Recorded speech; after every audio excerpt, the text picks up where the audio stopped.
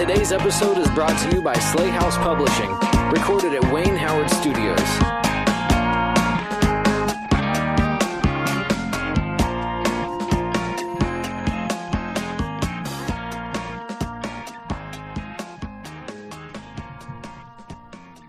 Welcome back to another episode of Slay House Presents. I'm your host, Trevor.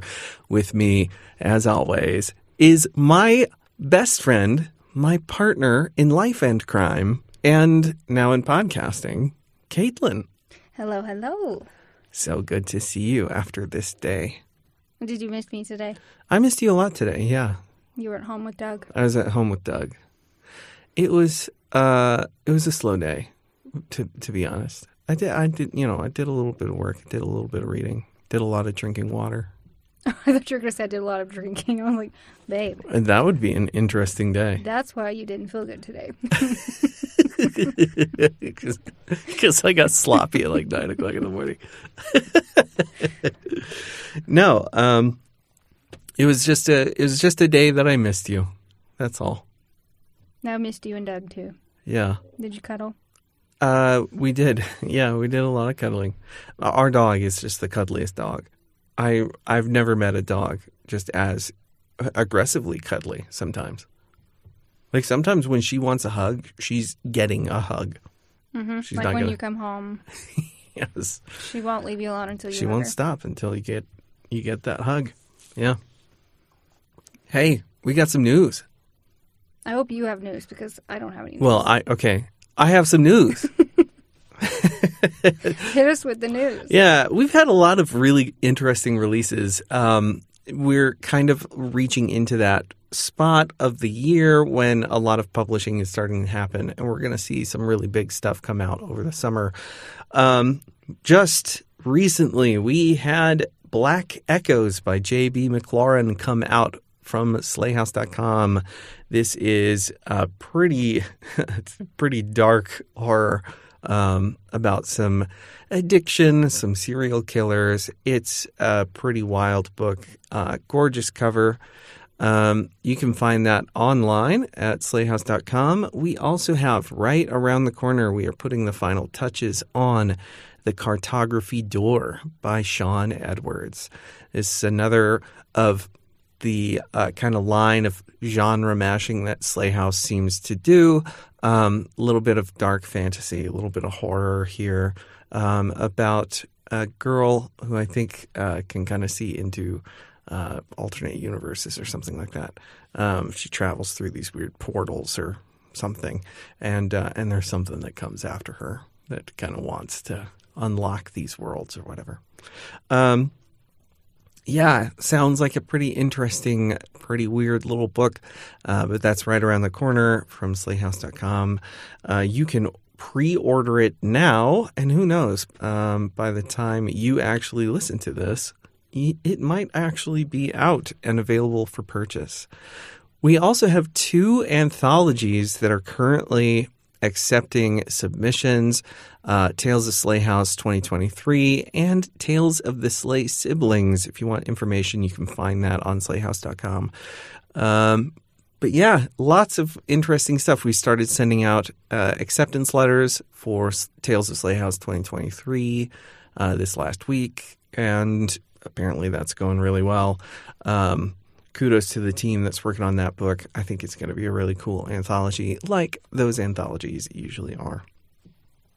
But that's the big news from Slay House. There were a number of other releases that recently came out or are just ahead on the horizon that I kind of wanted to point out.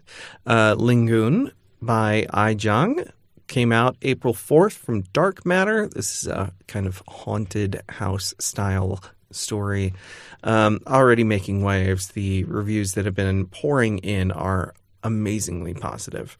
The Scores Between Stars by Ness Brown also came out April 4th from Nightfire. This is a space horror book about a ship that is invaded by aliens. It's a pretty cool book. I'll talk about it in a little bit. Paradise 1 is another space horror by David Wellington that came out April 4th from Orbit. This is like a 600-pager. It's massive. It's so big. But if that's your jam, if you like really, door stops about space horror, then We like big books. yeah, we like big books and we cannot lie. Yep. Yeah. Nightfall and Other Dangers by Jacob Stephen Moore also came out April 7th. Jacob Stephen Moore is one of our Slay House comrades. He wrote a short piece for Tales of Slay House 2022. And I gotta say, his stuff is really on point. So this is a collection of his short fiction, and I highly recommend his work. Dark Matter Presents Monstrous Futures, edited by Alex Woodrow, is due out April 18th from Dark Matter. This is the second in that series of collections that Dark Matter is putting out. Their first one was nominated for a Stoker Award, and I just think you got to keep your eyes on these anthologies because they are full of incredibly talented writers with some really excellent stories. And this one is kind of a sci-fi, kind of horror future kind of collection. And I think that's going to be a really exciting one with all of the talent packed behind that book. Then the same day, The Haunting of Alejandra comes out from V. Castro, from Del Rey. This is a fantastic book. I talked about it a couple weeks back on the show. She recently had an interview with Agatha Andrews over on the She Wore Black podcast, and it's definitely one of those really special interviews where V. Castro kind of talks about a lot of the thoughts that she had in crafting the book and the questions that she poses through her art. It's a fantastic interview, honestly. One of my favorites from that show for sure. So go check that out. You can find the She Wore Black podcast anywhere you listen to your podcasts. And her conversations are always just fantastic. And then after you listen to it, if you want, you can grab the book April 18th. That's pretty cool. And then April 22nd, Even the Worm Will Turn by Haley Piper comes out from Off Limits Press. This is a sequel to The Worm and His Kings, I think is the title. It's a novella, I believe also from Off Limits Press. That is a kind of the cosmic horror with coupled with kind of some trans issues in there. It's a great little read, certainly one that you can finish in like an afternoon, and pretty spicy stuff. This next sequel is going to be the second, I think, of 3 books that she's got in this series. So definitely go check that out April 22nd. Okay, so our news topic of the day is, of course, the remake of Harry Potter that was just announced by HBO. They are creating a television series that they hope are going to cover all 7 of the novels, kind of as a remake for a new generation of Harry Potter readers and viewers. And I want to pitch it to you because this is a hotly contested topic right now in the internet. I kind of want to hear from you what your reaction is to a Harry Potter reboot. What the fuck? This is the first time hearing of this. This is the big thing. Because, apparently, gosh, this is such a loaded topic. Time Warner, or Warner Brothers, right, that owns HBO, and they own... Didn't Time Warner... They own Warner Brothers. Make the movies? Warner Brothers made the movies, yeah. They have the license to Harry Potter. They also just made that Hogwarts Legacy game on the PlayStation and all that jazz. They own the licensing for Harry Potter, right? And Warner Brothers is in pretty dire financial straits right now. Like they're burning ships to try to save on the tax money, kind of recover some costs here, because they've had just a string of like bullshit, right? A lot of movies that have launched and come out that have done incredibly poorly, like Black Adam. That was the most recent one. Shazam bombed in the box office. They're just not able to compete at all. So you think the answer to that problem is to remake the greatest movie franchise of our generation? Yeah, I mean, to make the money from it. Into a shitty TV show? If you think about those movies and how much money those movies made, it's just exploded. Like they made so much money. They topped revenue. Why not just put them back in the damn movie theaters for a week? Well, I don't know.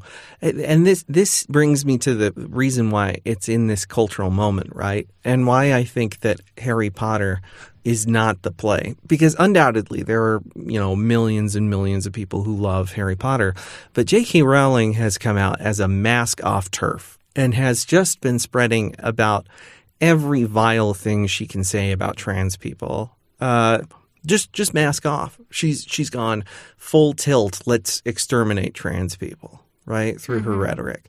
And as a result, she's lost a lot of fervor or a lot of favor in the millennial and Gen Z crowd. Now, I am not saying that, Harry Potter isn't still hot. Like Hogwarts Legacy, I think broke sales records for its release when it just came out, this video game. And that was in spite of a whole lot of people who were, calling out, don't buy this because, this money is supporting someone who is, who hates trans people. A very vocal person who has a very large platform who's going full fascist with her rhetoric. And so, she's lost some favor there, but not nearly enough favor to stem the tide of people who are just clamoring for more Harry Potter. Now her whole weird Fantastic Beasts franchise, right? That has flopped pretty majorly. Like nobody went to see that Secrets of Dumbledore or whatever the last movie was. Nobody went to see that movie. And so there's also some question of how much is this brand really worth? And Warner Brothers is like, well, we're starved for something. We need a smash hit. We need somebody or something that's going to bring in a whole bunch of viewers. So they think that a remake is going to do it. And I think J.K. Rowling is really on board for it too, because a lot of the cast of the movie, especially the kids, the children's cast that has come through, they have grown up and realize how terrible J.K. Rowling is and have very publicly disowned it, right? They've all kind of moved on beyond their Harry Potter years.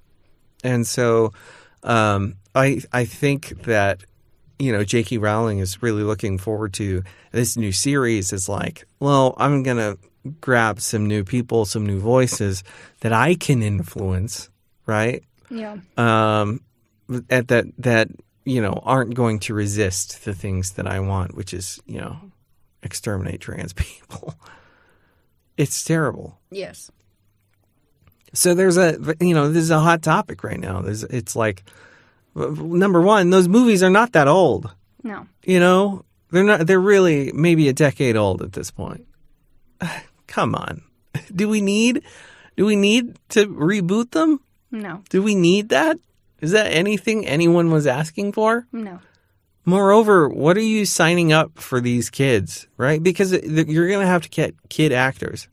And you're going to have to put those kid actors through however many episodes of this show for 7 straight years or whatever for this to film these books. Like, what kind of childhood are they going to have? And in a moment when people will they'll bully a Star Wars actress for her portrayal of a character. They will bully her to the point of suicide, or they'll bully her off social media for no reason whatsoever. Like, this is the reality. there are some terrible people out there, and forgive me, but I don't think Harry Potter fans are the best fans. Like, I'm just saying, I'm just being real. Are Harry Potter fans really like the most accommodating, the most accepting fan base? No, and I think they're pretty loyal to the original cast. Oh, extremely loyal. I think that this show is probably going to flop. They're going to get so much criticism. And what's funny is even the people who were loyal to this cast now post pictures of what's her face of Emma Watson. Emma Watson. Yeah, they'll post pictures of her, or they'll post pictures of the gal who played Ginny Weasley, and they'll be like, "Oh, look, they're hags now." They look like beautiful 30-year-old people. Yeah. And I'm just like, and you post these pictures of them to make them appear like they're just these hags. What are you talking about? They're beautiful 30-year-olds. What is happening? But they're brutal. They're ferocious. Yeah. So it's kind of like, I see it going two ways, right? One is like, they have these kids come in and they compare them to the original cast and they shit all over them so bad that these kids are scarred for life. Which I think is how it's going to go. But I think that's going to be how it goes. But what's option 2? Option 2 is that, they just like tank the entire brand. Like the toxicity just, I think, sinks the whole of Harry Potter. I don't know. I think it does so shitty they don't get renewed for a season. I mean, there's no doubt in my mind that this is going to be a financial failure, right? Yeah. They're going to push and push and push for this to happen and be like, look, we're doing it. This is the thing. And every casting call is going to be a resurgence of angry people who are just terrible to one another. Like, I feel like at every stage, this is just going to be like, why are you doing this? Why are you doing this? Why are you doing this? And then it's going to come out and nobody's going to care. Nobody cares. Yeah. It's going to take. Who watches HBO? I don't know. I think that it's bad all around. And it's especially bad because it's trying to take this woman with a terrible legacy, and try to like rehabilitate her for a new audience. Yeah. It's not good. No, I don't know. I scratch my head at this decision. I'm like, what is happening? Do we not have any other media franchise we could adapt by now? What about Fablehaven? As far as I know, that's not transphobic. Yeah. Like what? Like how is it that we've missed out on? You know what I mean? Like there's got to be something else that you can adapt if you're really just that cash strapped or whatever. And this is not going to be a cheap, series. Like it's going to be an expensive one. And I feel like it's coming in a weird moment too when, like Lord of the Rings, right? Lord of the Rings was adapted by Amazon for their Prime channel or whatever. And everyone hated that. Everyone hated it. Only like 34% of viewers actually finished the first season of the Rings of Power. Like this just couldn't have come at a worse time. Like with all the trans stuff going on right now. Oh, especially. Why give that woman even more of a platform than ever? I just feel like we've done this. We're done. We're over it. We had Harry Potter fever, and now we're older. Time has passed. We're allowed to move on. You know what I mean? Yeah. Imagine being caught. We struck gold with Harry Potter the first go round. I mean, it's not going to happen again. I feel like they were fun movies. And don't get me wrong, they were fun movies, and I enjoyed the books when I was younger, before I knew that, she was such a monster. And now it's like she's so clearly a monster. I don't want this in my life anymore. I don't need it. I have my fond memories. This is fine. Yeah. I just... And what are you going to give me in a new adaptation that I didn't already get the other way around? Nothing. You know, the first time through, I was kind of like, I don't know. Do I really? Am I fond of these movies? Because I've thought that the movies were, you know, they always change shit in the movies. They changed shit from the books that I felt like I don't know why that was changed. And then in retrospect, I'm like, oh man. But if you try to read those books now, they're incoherent. Like there's so much of those books that are just badly plotted, badly written, badly conceived. And the stuff that they left on the cutting room floor for those movies deserved to be left behind. Let's be real. I kind of have this hot take, and this is a spicy, spicy take. You ready? Mm-hmm. I don't think any book over 400 pages is any good. I know. You bite your tongue. That's a spicy hot take. I feel like there's a reason why things should get cut out of books. And I look at It, right, by Stephen King. This book is 1,000 pages long and concludes in a child orgy. You're telling me that couldn't have been cut? Do you know how many of my smut books are over 400 pages and I wouldn't change it for anything? Oh, well, you know what? You're fine to push back, Caitlin. You're fine to push back. I can take it. I mean, hell, the last book that I read that I'm about to tell you about was almost 600 pages. I mean, tell me I'm wrong. You're wrong. Tell me how I'm wrong. You're wrong. The longer, the better. You're so attractive right now.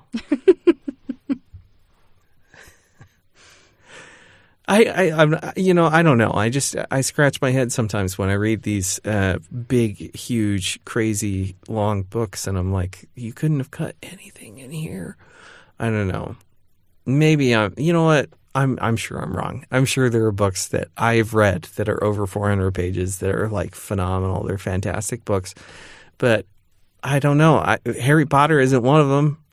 Well, let's just leave it at Harry Potter. Yeah. We get to like 600 or 700 pages. I'm like, this doesn't need to be here. None of this needed to be here. I don't know. Anyway. Yeah, so that's the news. Hey, what you been reading? What have I been reading? Okay, so like I just mentioned, just read a smut book that was almost 600 pages. That's a lot of smut. What would you say is the story to smut ratio there? Oh, it had good plot. Oh, okay. Yeah. It wasn't just like, it's not just, I guess, like in a smut book, it would kind of get boring if it were just like porn all the time, right? Yeah, it would get boring. You have to have compelling characters and like a really good plot in order to feel invested. Yeah. Yeah. So it was a good ratio. I can't, on the spot, can't think of what the ratio was, but it was good. Do you feel like you prefer more story to less smut, or do you feel like you prefer more smut to less story? It has to be pretty even. Oh, okay. I mean, it has to... I don't know. It has to be pretty evened out. Yeah. Yeah. We're going to do some action, and then we're going to do some action. Yep. Yep, and that tends to happen. Yeah. Like, well, actually, my last two books were like that. Oh, okay. So the one that I just finished like 2 days ago was The Sacrifice by Chantal Tessier. Oh, yeah. You were very excited about that. Yep. I read that in 2 days. Wow. That is a fast sprint. Yep. That was one of my dark romances, as you remember. Uh-huh. Yeah. Yeah. Very dark. What's the plot of that one? So that was the one I told you. There was the last one before that was the center. Oh, the ritual. It starts with the ritual, then it was the center, and now it's the sacrifice. They all tell different stories of guys that go to this university where they are put through. They're put through these tests. They're lords. Mm-hmm. And they complete these 3 trials, and at the end of it, they become a lord, and then they're given a lady, and the Lord loves a lady. Yep, and then they get married, and so anyway, and they do the spice. Yeah, a lot of spice. A lot of spice.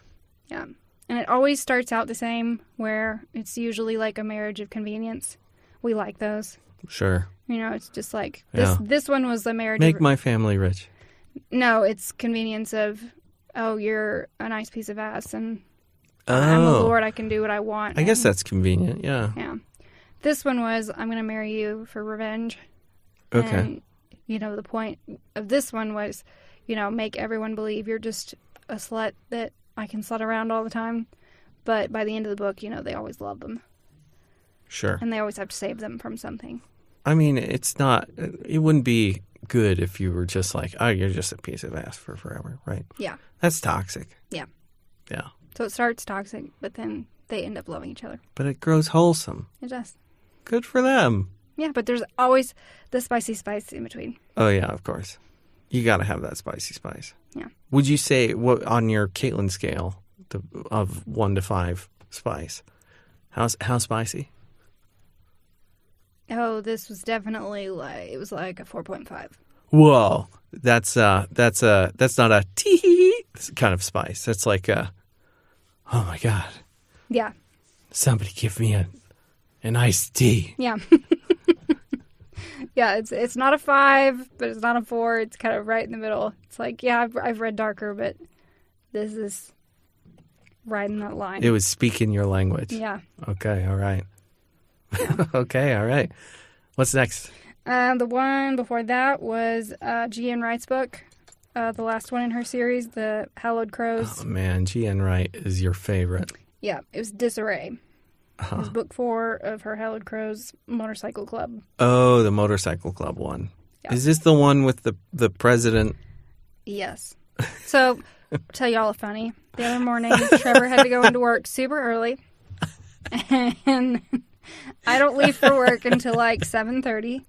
And he was at work at like... I had to be at work by 5:30. Yeah, by 5:30. I got a text at like 6:45. He's like, babe, it's 6:45. And I need you to tell me right now, what is the president's cut? What's a president's patch? Or what's a president's patch? Yeah. And I'm like, what the fuck is he talking about? What I is a immediately president's knew he was patch? talking about this book. And I was pretty sure I knew where he had gotten it because we both follow Gabby I follow Gabby on Instagram. We both follow her. because I reached out to Gabby for some signed book plates for Caitlin, and she was the kindest person I've ever talked to in this romance industry. She was so sweet and so accommodating, and I was just blown away by how kind, how genuine she was. So anyway, I started following her on Insta, and she posted. She posted. She posted. So it's a thing for all of you. A super naughty little. Authors like to give blurbs about their books that are upcoming, and sometimes even after the book comes out. It's like a little excerpt or something of like a spicy scene. Yeah, there was a spicy scene, and then they mentioned a president's patch. I'm not going to get explicit. Yeah, we're not going to get explicit. She mentions doing something and then doing something to a president's patch. And I thought, like, what? This is a term I've never heard in sex before. So what is a president's patch? And I was like, Caitlin, what is this? I was like, it's 6:40 in the morning and I have to know. Where the hell did you hear this? So he was like, on Gabby's Instagram. Now tell me. I had to know. I was like, is this like a Brazilian strip? Like, no. Is this a new grooming habit? I was like, I don't know literally, they're a motorcycle club. They wear vests. He just has a patch on his vest. A patch that literally says president. Identifies him as a president of this club. Nothing sexy, babe. I thought it was. Weirdo. I thought it was something way sexy. No. It was wrong. I was wrong. It's just his president's patch. It's just a visual. That's it. Such a weirdo. Yeah. And then the one before that, I actually listened to an audiobook at work because it was only like 4 hours long. Mm-hmm. It was The Four Leaf by Lee. I'm going to butcher her last name. Jacquois? Because I've heard it pronounced. It's not how it's spelled. I don't know. It's spelled Jacquot. Anyway. Yeah. It's not jacket. No, it's not Jack. Jacques. Don't say that. Jacques. Jacques something. I don't know. But anyway, that one was about a guy and a girl that had been best friends since they were kids, and those are really good. Is it more like a sweet kind of romance, or? Oh no, it's super dark. No, it wasn't dark. It was just. It's not sweet. Well, to put it in perspective, the guy turns out he is a primal dom. Oh, that's scary. It's not scary. He's into the biting stuff? No, primal is like chasing. Oh, okay. That's weird. That's an awkward first date. No, like, so it's funny. Like, as a kid, they used to play hide and seek. Oh, and okay. So they play hide and seek, and he gets a thrill out of finding her. And then they play tag, and he tells her to run. And he gets a sexual thrill out of catching her. I got you. Okay. Yeah. So it's kind of like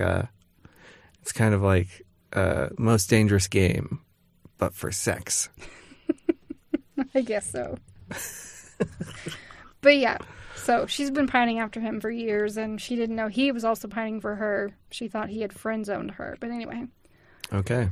But yeah, it was super spicy. I'm educated now. I did not know what that term meant. Yeah. Clearly. So if I had a very different if I'm ever like, concept. Trevor, let's go outside and play chase. No. Don't rope me into your freaky fantasy. You're not into that, huh? I'm going to stay here at home. I'm going to hide. So if I told you that was something I was into, you'd just be like, no. I don't know. I mean, maybe our marriage has traversed. I don't know. I'd have to get myself a new pair of trainers, I guess.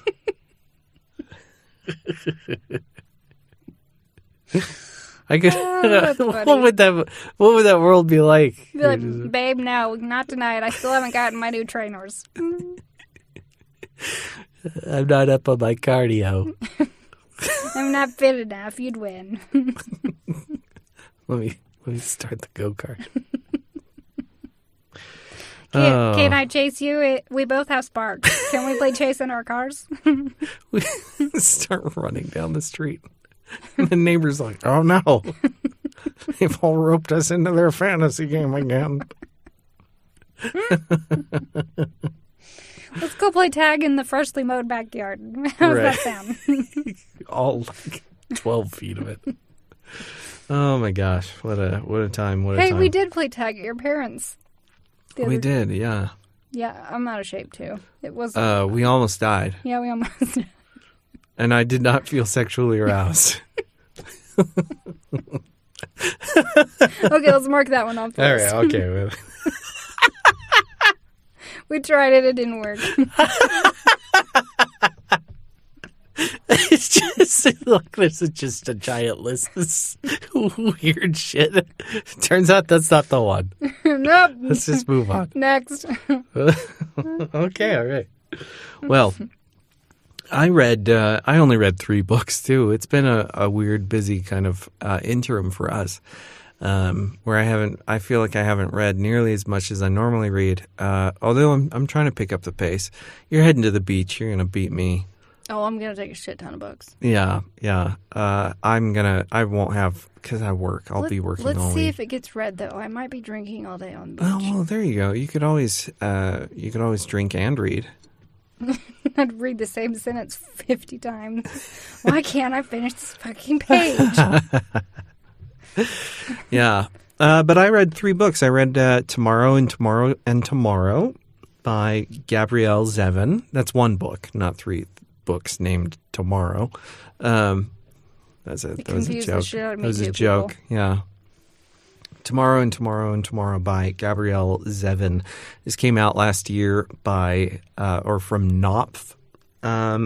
It was like the Goodreads choice of the year book from last year. You said you weren't very crazy about I wasn't super crazy about it, to be honest.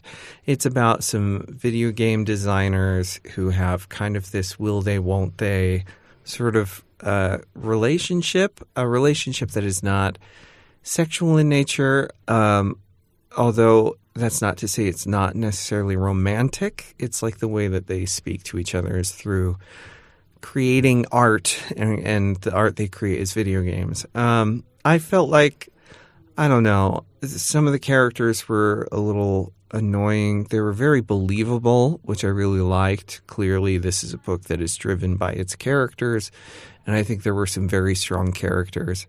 There are a couple of chapters that try something new stylistically. One of them is it puts you in the seat of a character and kind of directly addresses, well, maybe not directly addresses the audience, but it feels like maybe a designer talking to an NPC or something like that. This weird, like, kind of God complex sort of vision or visual. I don't know. It was weird, experimental, and I don't think it quite landed for me as much. And then there was one that was very immersive. It's like it immerses you in the world of this MMO where two of the characters are talking to each other through their avatars. And it was fine. I don't know. It's not a happy book. And I am kind of like, I need something a little bit more uplifting. I've had a rough couple months emotionally, and I just, I don't know. I needed something a little bit lighter than what this book brought to the table. I didn't care for it too much. I felt like I've already read this book's dynamic in other places, and that's not necessarily to say like there's not a space for this book, right? Some people are going to read this book and really connect with it, and that's awesome. Yeah, I just didn't connect with it. I feel like I'm not really in the stage of my life where I want to see two people not be able to figure out a fucking relationship. You know, like I'm in the stage of my life where I'm like, I want to be seeing healthy and happy relationships that succeed. And I want to see these people work not to not get what they want, right? I want to see them work to make the relationship that they need. So, it just didn't work for me. I don't know. I gave it like a 3 stars or something like that. I think that the characters are really strong, and don't get me wrong. It's totally fine, and if people are into this, be into it. That's great. It wasn't for me. It didn't hit me in the season of my life that I needed it. Yeah. Right? Yeah. And then The Scourge Between Stars by Ness Brown. This just came out April 4th from Nightfire. This is the space horror book. It is about a ship captain. She's more like a first mate, I should say. She's on a spaceship that is traveling between 2 very distant planets, trying to make her way home with the rest of her crew. And she's just stopped kind of with the whole crew by these weird astronomical events. And then as they're trying to figure out whether or not they even have the resources to survive the trip back to Earth, they discover that there's an intruder on board the ship, and they got to deal with that intruder. It's very much kind of an alien-esque sort of read and experience, very claustrophobic. But Brown puts an emphasis on some minor themes, some other themes that I thought were really, really compelling, very interesting. One of the things that Brown does is they put in a bit of kind of exploring AI as an emergent technology and thinking about the ethics of trying to humanize an AI figure in a way that maybe is inappropriate. And I find that to be really interesting. Like, a physical construct of a computer person and personality and the weird sexualization that can come with that. It's a conversation. It opens up a conversation about how we conceive of AI and how we personify AI. And it was a strange conversation, but I really enjoyed it. I thought it was a very compelling kind of sub-theme in the book. And then, of course, there's conversations, too, about, the way that we use resources and the way we think of resources as ultimately being expendable when maybe they're not. We have finite resources. So what happens when you run out? And so those are kind of two ideas that the book tries grappling with around this alien other. And I just, I felt like it was a slam dunk for me. The lead character is a person of color, which I also think just, how many times do I see that in space fiction? Mm-hmm. It was really, I really enjoyed this. This was a book that I think hit me the same way that S.A. Barnes's Dead Silence really did. Because that was an amazing book for me. Just one of my all-time faves from last year. And I think I felt the same way about this book. I really, really enjoyed it. It was kind of thought-provoking and engaging. I was really invested in, seeing what happens to these characters, especially because I love creepy aliens on a ship. I mean, you can't go wrong. It was really cool. And then the last book I read was Killer Be Killed by William Sterling. This came out last year. It's a self-published book.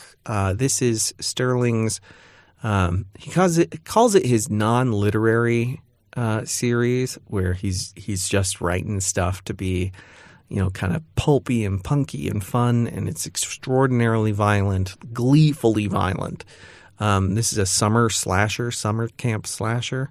In fact, he calls it a reverse slasher because it does not go the way you expect. But the setup is familiar. I think a middle school girl goes to a summer camp.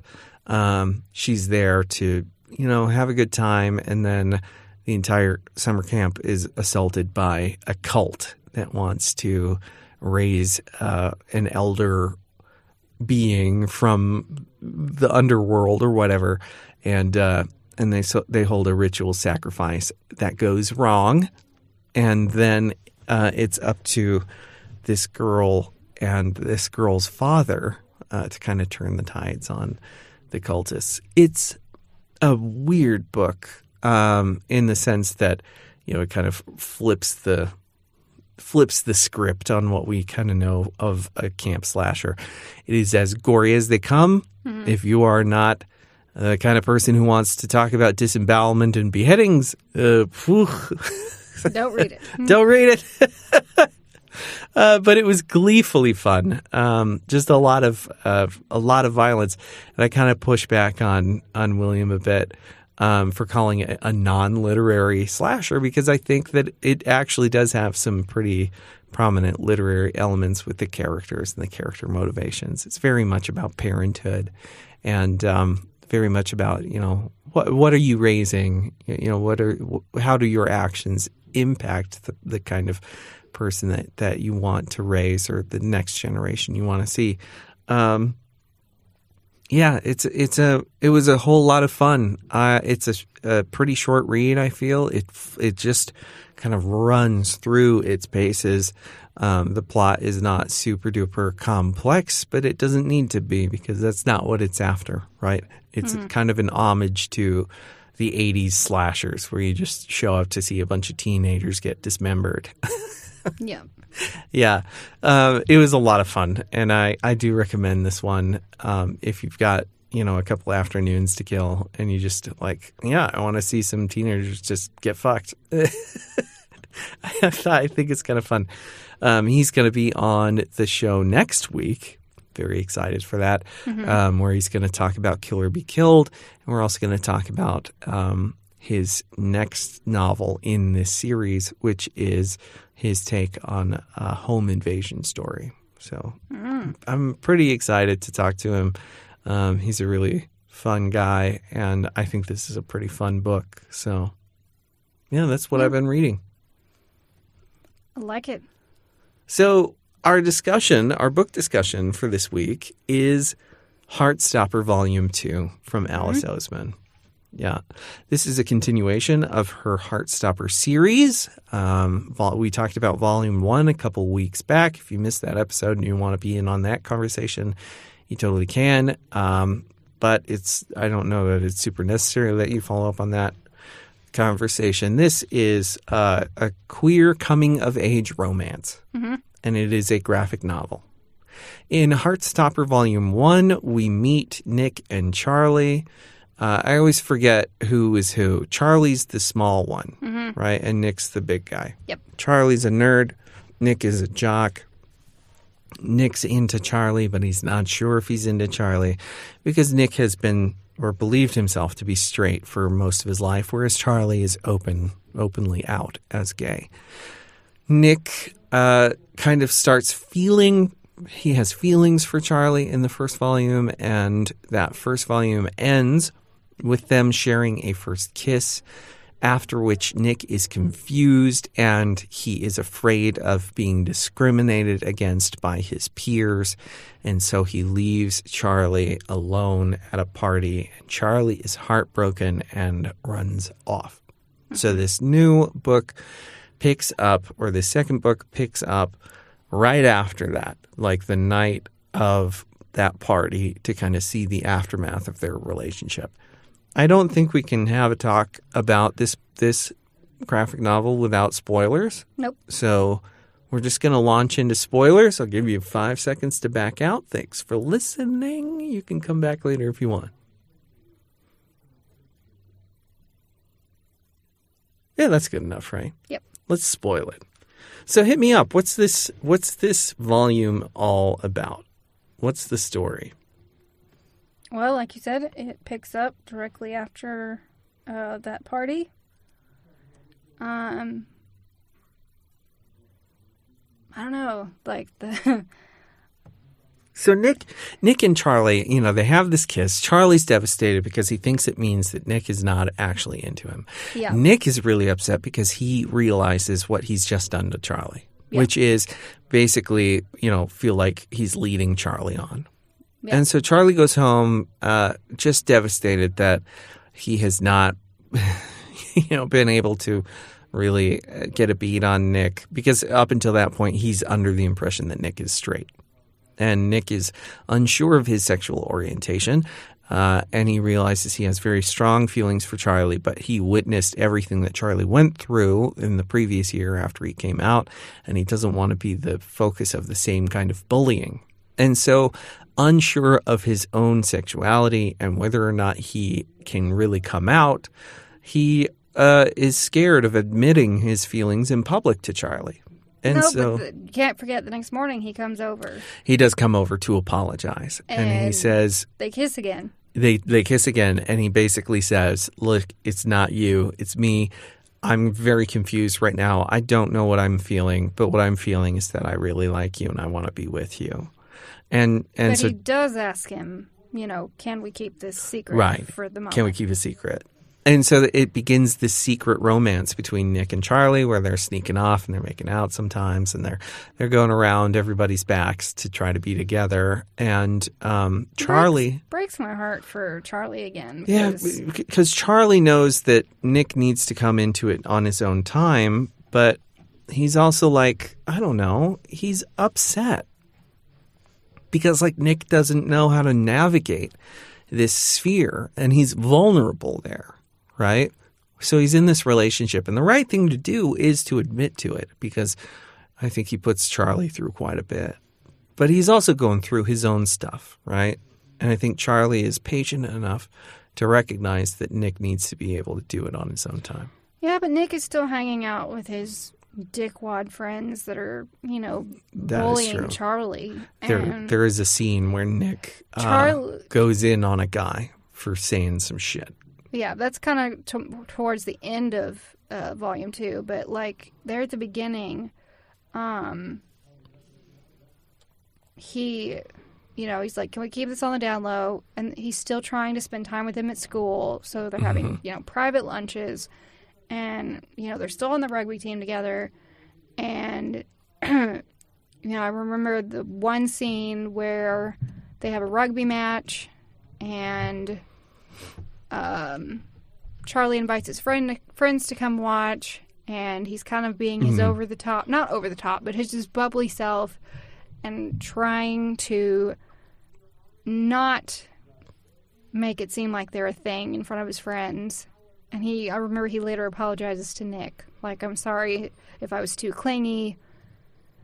And it broke my heart for him that he doesn't feel like he can be his genuine self because they're hiding. Right. And I think that this is the overarching kind of story, the theme of this volume, right, is kind of the emotional weight, the emotional damage that comes from having to live in secret.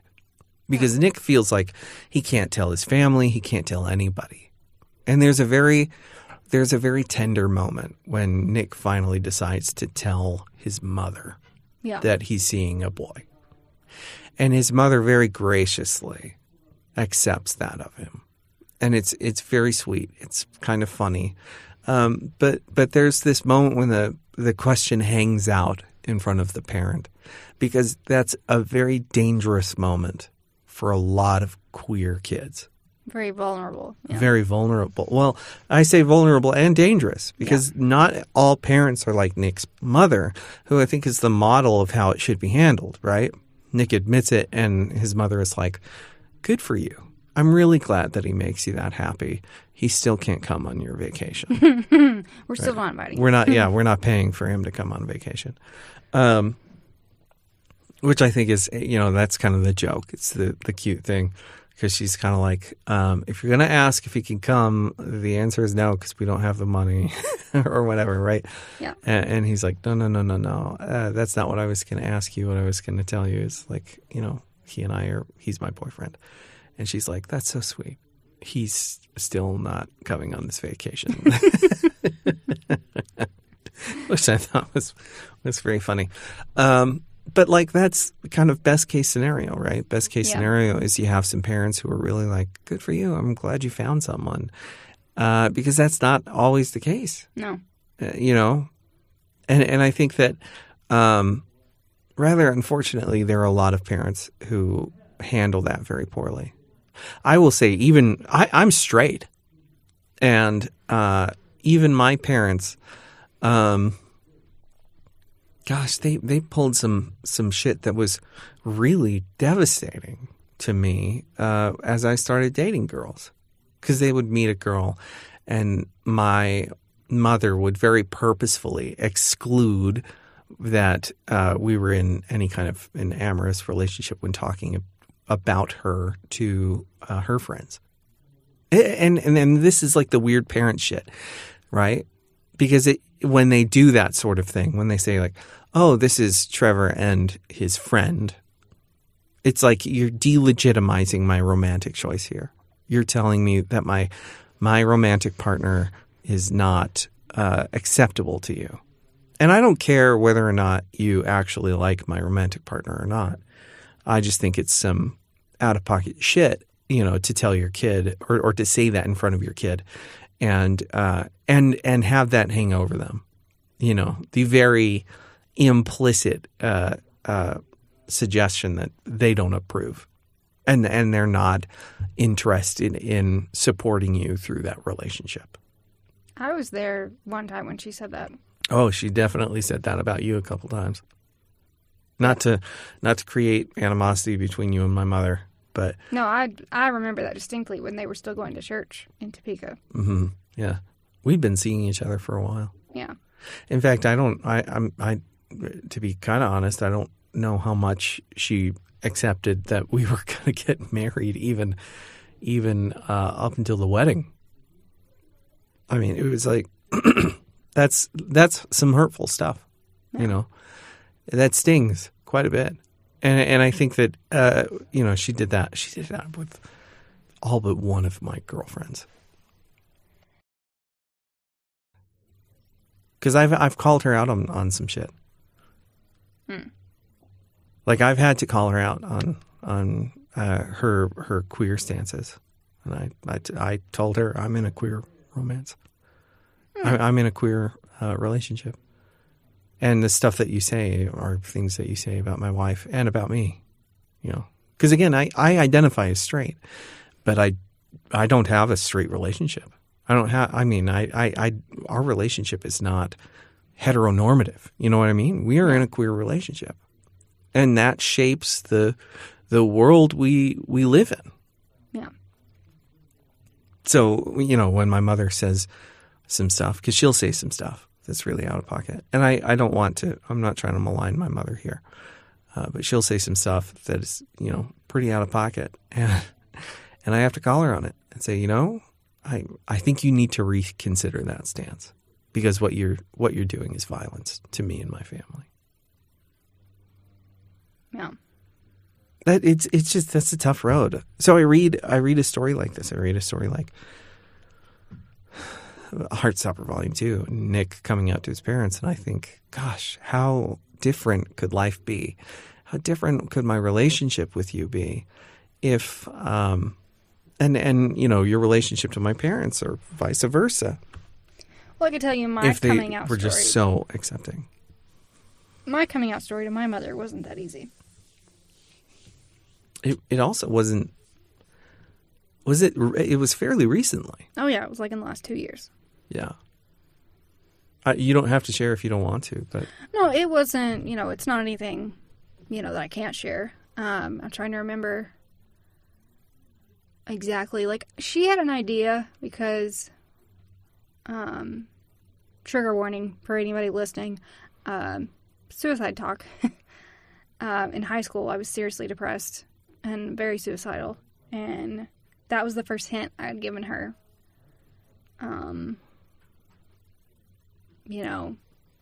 And I don't know exactly what started the depression as a teenager in high school, but sometimes it's just hormones. Sometimes it's just that, yeah. But I do remember having a conversation with her one day about, worrying that I would just be better off because I know she wouldn't accept me for who I was. Than that I had been with girls. That I knew that I liked girls. Yeah. And, I didn't know at the time if she was just saying what she said to keep me from jumping the ledge, Because parents will say what they need to say at the time. Yeah. Sometimes they Sometimes. But now I know, after the conversations we've had, and we've had many conversations since. But I believe her, when she says that, I will always love you. I may not accept it.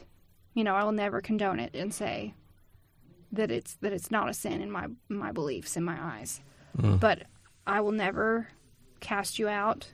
I would never say you're not welcome. If you were to be with a woman, you would always be welcome with her in my home. I would always feed you and clothe you and whatnot.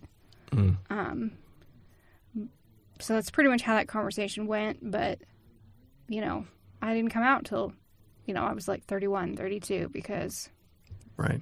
I was so scared of the shame. And yeah, it just, I didn't know what I was going to get. I didn't want to lose my mother. Yeah. So I just hid it. Yeah. And I hate to say this, but I was never forced out. Right. I was never in a relationship with a woman. I came close a time or two. Yeah. Before you and I met. Right. But nothing ever became of it. And that there were times I've been like, oh, I got lucky. Because then I never had to come out to my family. Right. Right. You could kind of hold that back. But I just kind of felt like it was time. Yeah. Yeah. Choosing when you come out and to whom you come out is so important. And gosh, it's such a dice roll, especially in our American culture that is so anti-gay. I mean, as much as we talk about the real strides that the LGBTQ community, I messed up that acronym. Who cares? They've made great strides in acceptance, but that doesn't mean that any of that is widely accepted, especially here in the South, where it's like, you might have a little pocket of people who are a lot more progressive, like here in Northwest Arkansas.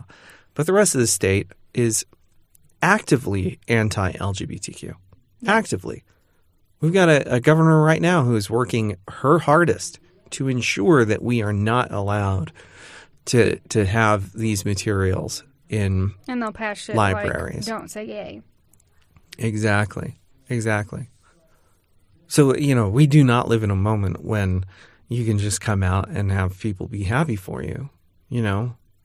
That's the experience of some, and I'm so happy for them. But there are so many others like you, like me, that have struggled to try to figure out how to navigate these relationships and navigate a world where, you have to be careful about who you talk to or who knows. Yep. Because I know you've been, like you say, you've been out for 2 years, semi-publicly, just kind of hoping that the rest of your family doesn't come across, some of these conversations and these materials. Yep. Yeah. I don't know. I think about that moment in the story and just the impact that image can have, and how many kids out there need to see that, even if that is not going to be their situation, Yeah. And I think it's terrifying anyway. So having someone somewhere understand and be able to represent that difficulty, represent that conflict, I think it's super important. Anyway, so the rest of this story is that Nick eventually does come out after a confrontation with his friends, and he realizes he's different, right? Like, he realizes that the life that he's been living is not necessarily who he is now as he grows and matures. And as part of that, he realizes that his friends are toxic, their ideas are toxic, that he doesn't want to be around people who can't support that he's in a relationship with a boy. And so instead he joins Charlie's friend group, and they begin to grow together, and the relationship that Nick and Charlie have deepens on account of Nick finally kind of understanding himself. There's so much confusion on Nick's part before he gets there, and there's so much difficulty on Charlie's part as he waits for Nick to figure himself out. And I think that it's kind of wonderful to see their relationship pan out the way that it does, because yes, you see the emotional strain there, but they do choose each other, and it does work out. I want to clarify, he comes out as bi. Correct. He comes out as bi. Yeah. Charlie's still gay, but it doesn't matter. They have each other, right? Yeah. Same beautiful artwork, same expressive work. I felt like her layouts were a little bit better in this book. I didn't find so many layouts that were like really distracting. I felt like this one flowed a lot better. Mm-hmm. And I think that, I'm really looking forward to volumes 3 and 4 to kind of see the progression of Alice's art and kind of how she has a handle on this stuff. I felt like this was a good second chapter. I think we got a lot more of the same from the first, a lot more of the cute, but a deepening of that emotional through line of, kind of the difficulty of coming out. And I think that was really the focus. The focus of this story and some of its sub-themes really are all about coming out and coming into oneself, and how hard a process that can be, but how important and how liberating that process ultimately is. Yeah. It just keeps getting a little bit tougher. I'm trying to think the next volume has a little bit darker of a theme. But it's an important one. Yeah. Yeah. I'm looking forward to the next volume for sure. I mean, this was another 5-star read. This series has really sold me. I'm all aboard the Heartstopper train. I really think that this is a positive portrayal of queer relationships. And it is as heavy as some of the topics can be, I think it treats it with enough levity that it doesn't get bogged down in its sadness, or it doesn't get bogged. It doesn't lose sight of the fact that this is a happy ending story, right? Yeah. Where we know the characters are going to work out. Yeah. Yeah. All right. Good reflection. Thank you for being vulnerable. Always. That's hard to do. And sorry to Mom if I make you sound like a monster. You're not a monster.